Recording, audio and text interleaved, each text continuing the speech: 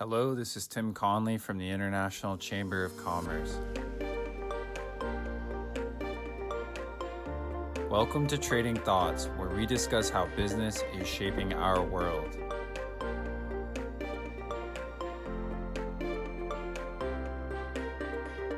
As governments continue to address the COVID-19 pandemic, how can we ensure that the UN Sustainable Development Goals are at the heart of the economic recovery? ICC spoke with Jack McConnell, the former First Minister of Scotland and member of the UK House of Lords, to discuss how policymakers and business leaders can work together to provide for a sustainable recovery for all. Jack, thank you for joining us today. First and foremost, how have you been doing over the past few weeks, especially given the uptick of COVID-19 cases in the UK? Well, it's been a tough few months for many people. I personally feel that although I don't enjoy restrictions, I feel very lucky to have the house that I have, to live in a beautiful part of Scotland, to be able to occasionally travel to London to work in Parliament.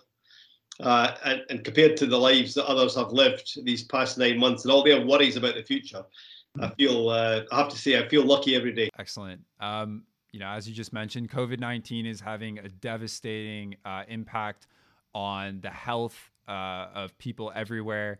It's producing obviously harsh socioeconomic effects on the lives and livelihoods of people around the world. The World Bank recently estimated that COVID-19 induced poverty will rise between 119 and 124 million people. Given the situation, what impact do you think the pandemic will have on the achievement of the UN Sustainable Development Goals? Well, the global community, if I can describe it as that, unfortunately was already behind the stage that they should have reached by now to achieve these Sustainable Development Goals by 2030. And the pandemic has put a rocket into that, really. It's obviously had a major impact on health across the world, not just the health of those affected by COVID-19, but the impact on health systems who have been struggling to cope and in many cases have had to postpone operations or cancel vaccination programs for other conditions. Mm. But the impact is much wider than that. And we've seen through school closures and the reduction of availability in higher and further education. We've seen economic closures, jobs disappearing for good, and I think a threat to confidence, not just growth, but confidence internationally in trading and the availability of supplies of goods and services. And I think that will have an impact on investment in the future too. So this challenge is now right across the board. And if we're going to get back on track for the SDGs, we need to put the SDGs right at the very heart of our recovery, globally, not just nationally, but globally. Right. And for our listeners out there, we're recording this episode right before ICC UK's upcoming event, which is exactly on that topic, placing the SDGs at the heart of the global recovery, which, Jack, you yourself, you're moderating that event. With speakers from government, business, and civil society participating in that event, what do you think attendees should watch for? Well, I think there are two really important messages here for businesses and governments around the world. The first is that if we are going to recover from this situation in a way that is not just successful, but sustainable and is more resilient to the sort of shocks we might have in the future, then we need to have a proper framework for recovery that can deliver that kind of economic and social change. And the SDGs give us that opportunity. So what we will be discussing next week in the conference is the vital importance of using this ready-made framework, almost an oven-ready framework for sustainability and a proper recovery that we can pick off the shelf and put at the centre of our decision-making. But I think it's also important, this is not just about delivering the SDGs just because they are United Nations agreed targets. This is about being successful in the modern world where we will face pandemics, climate threats, economic shocks, and of course, occasionally the threat of conflict and bad governance too. And the SDGs give us a way to grow our economies, to improve our societies, to create hope for all and leave no one behind. That is absolutely vital if we're going to do that in a way that survives decade after decade and gives us the best possible chance for people and planet. I mean, on the topic of climate threats and economic shocks, 2021 is shaping up to be a big year for the United Kingdom and the SDGs. Most notably, the UK is set to host the G7 in June, as well as COP26 in November to discuss climate negotiations, of course.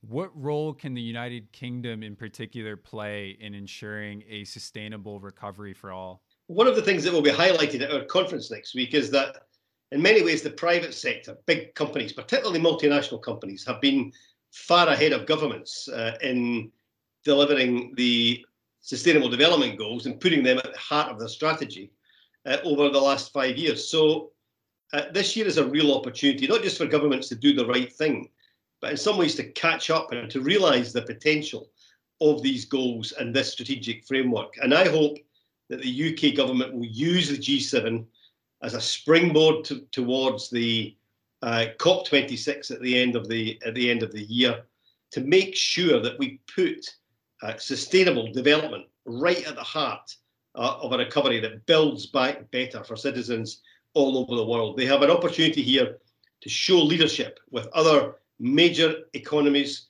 and major governments.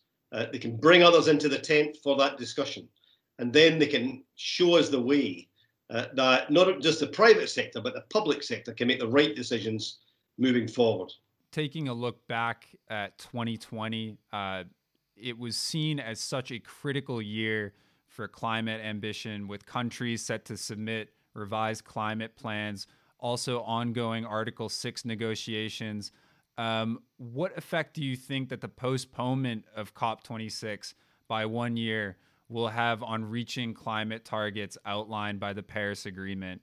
Do you think that, negotiators, businesses, governments participating in COP26 this year, do you think that they'll need a little bit more extra motivation going in? Well, I think if the pandemic has not reminded all of us of the threat of a major shock to our societies around the world, then we're not paying very much attention. And while it was right to postpone COP26 to make sure that the preparations were all in place and to then put the summit at the start of the recovery rather than the middle of the pandemic, we need to see from governments all over the world over the next few months proper plans of action that build greater resilience into national systems, not just to achieve zero carbon, but to be able to mitigate climate change and the extreme shocks that our countries will face in the years before we get this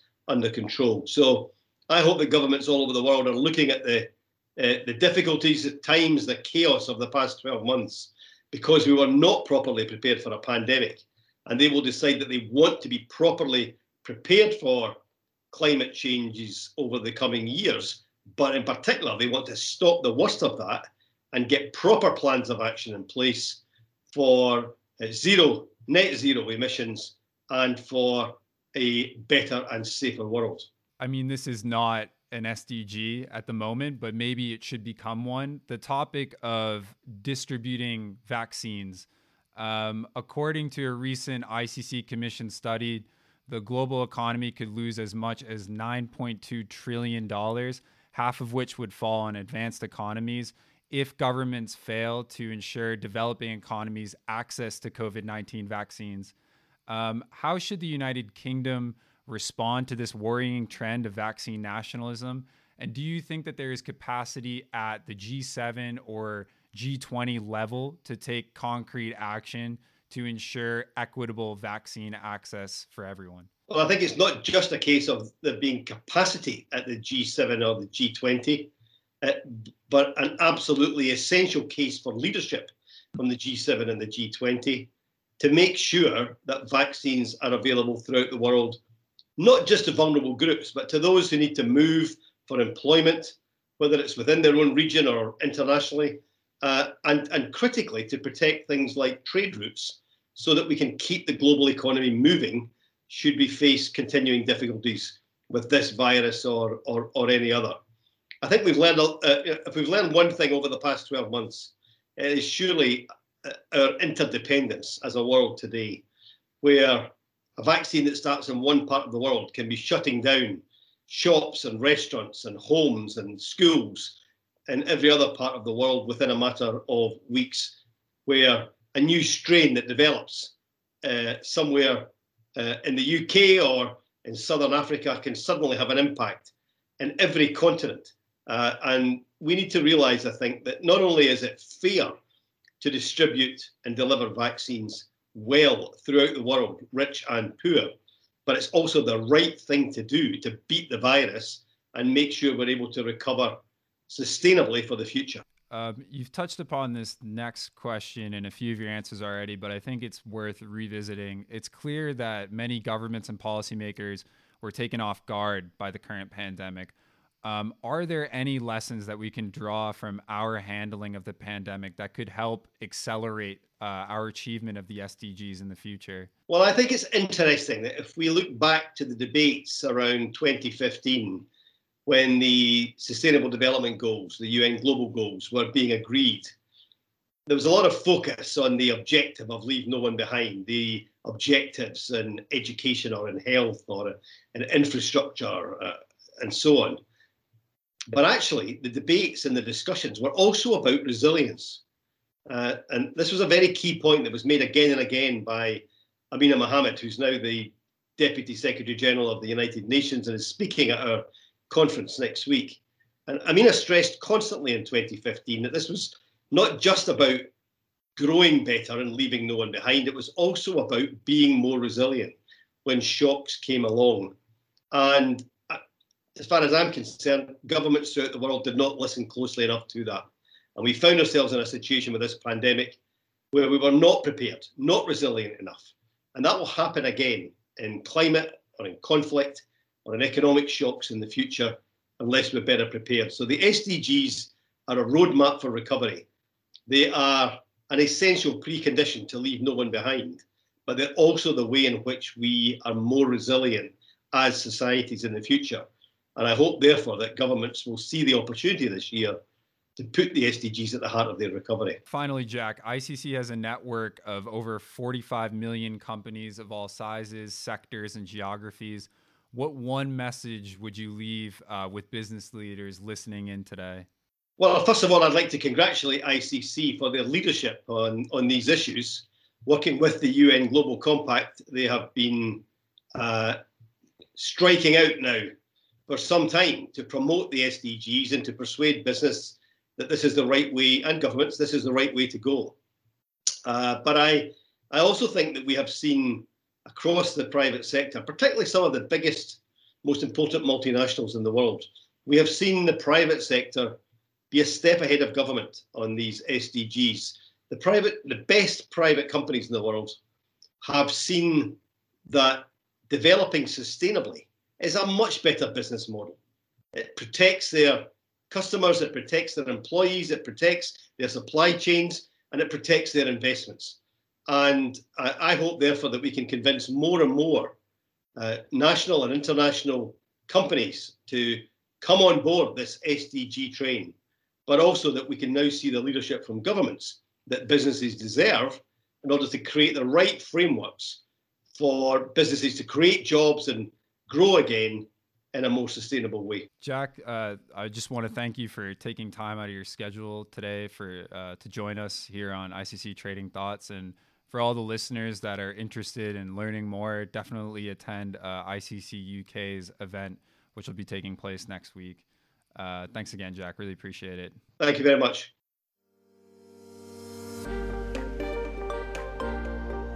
Thanks for tuning in to this episode of Trading Thoughts.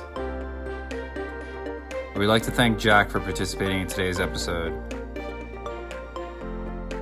For more information on the International Chamber of Commerce's response to the COVID-19 pandemic, please visit our website at iccwbo.org. That's iccwbo.org. Share your thoughts about today's episode on LinkedIn, Twitter, or Facebook using #TradingThoughts. See you next time.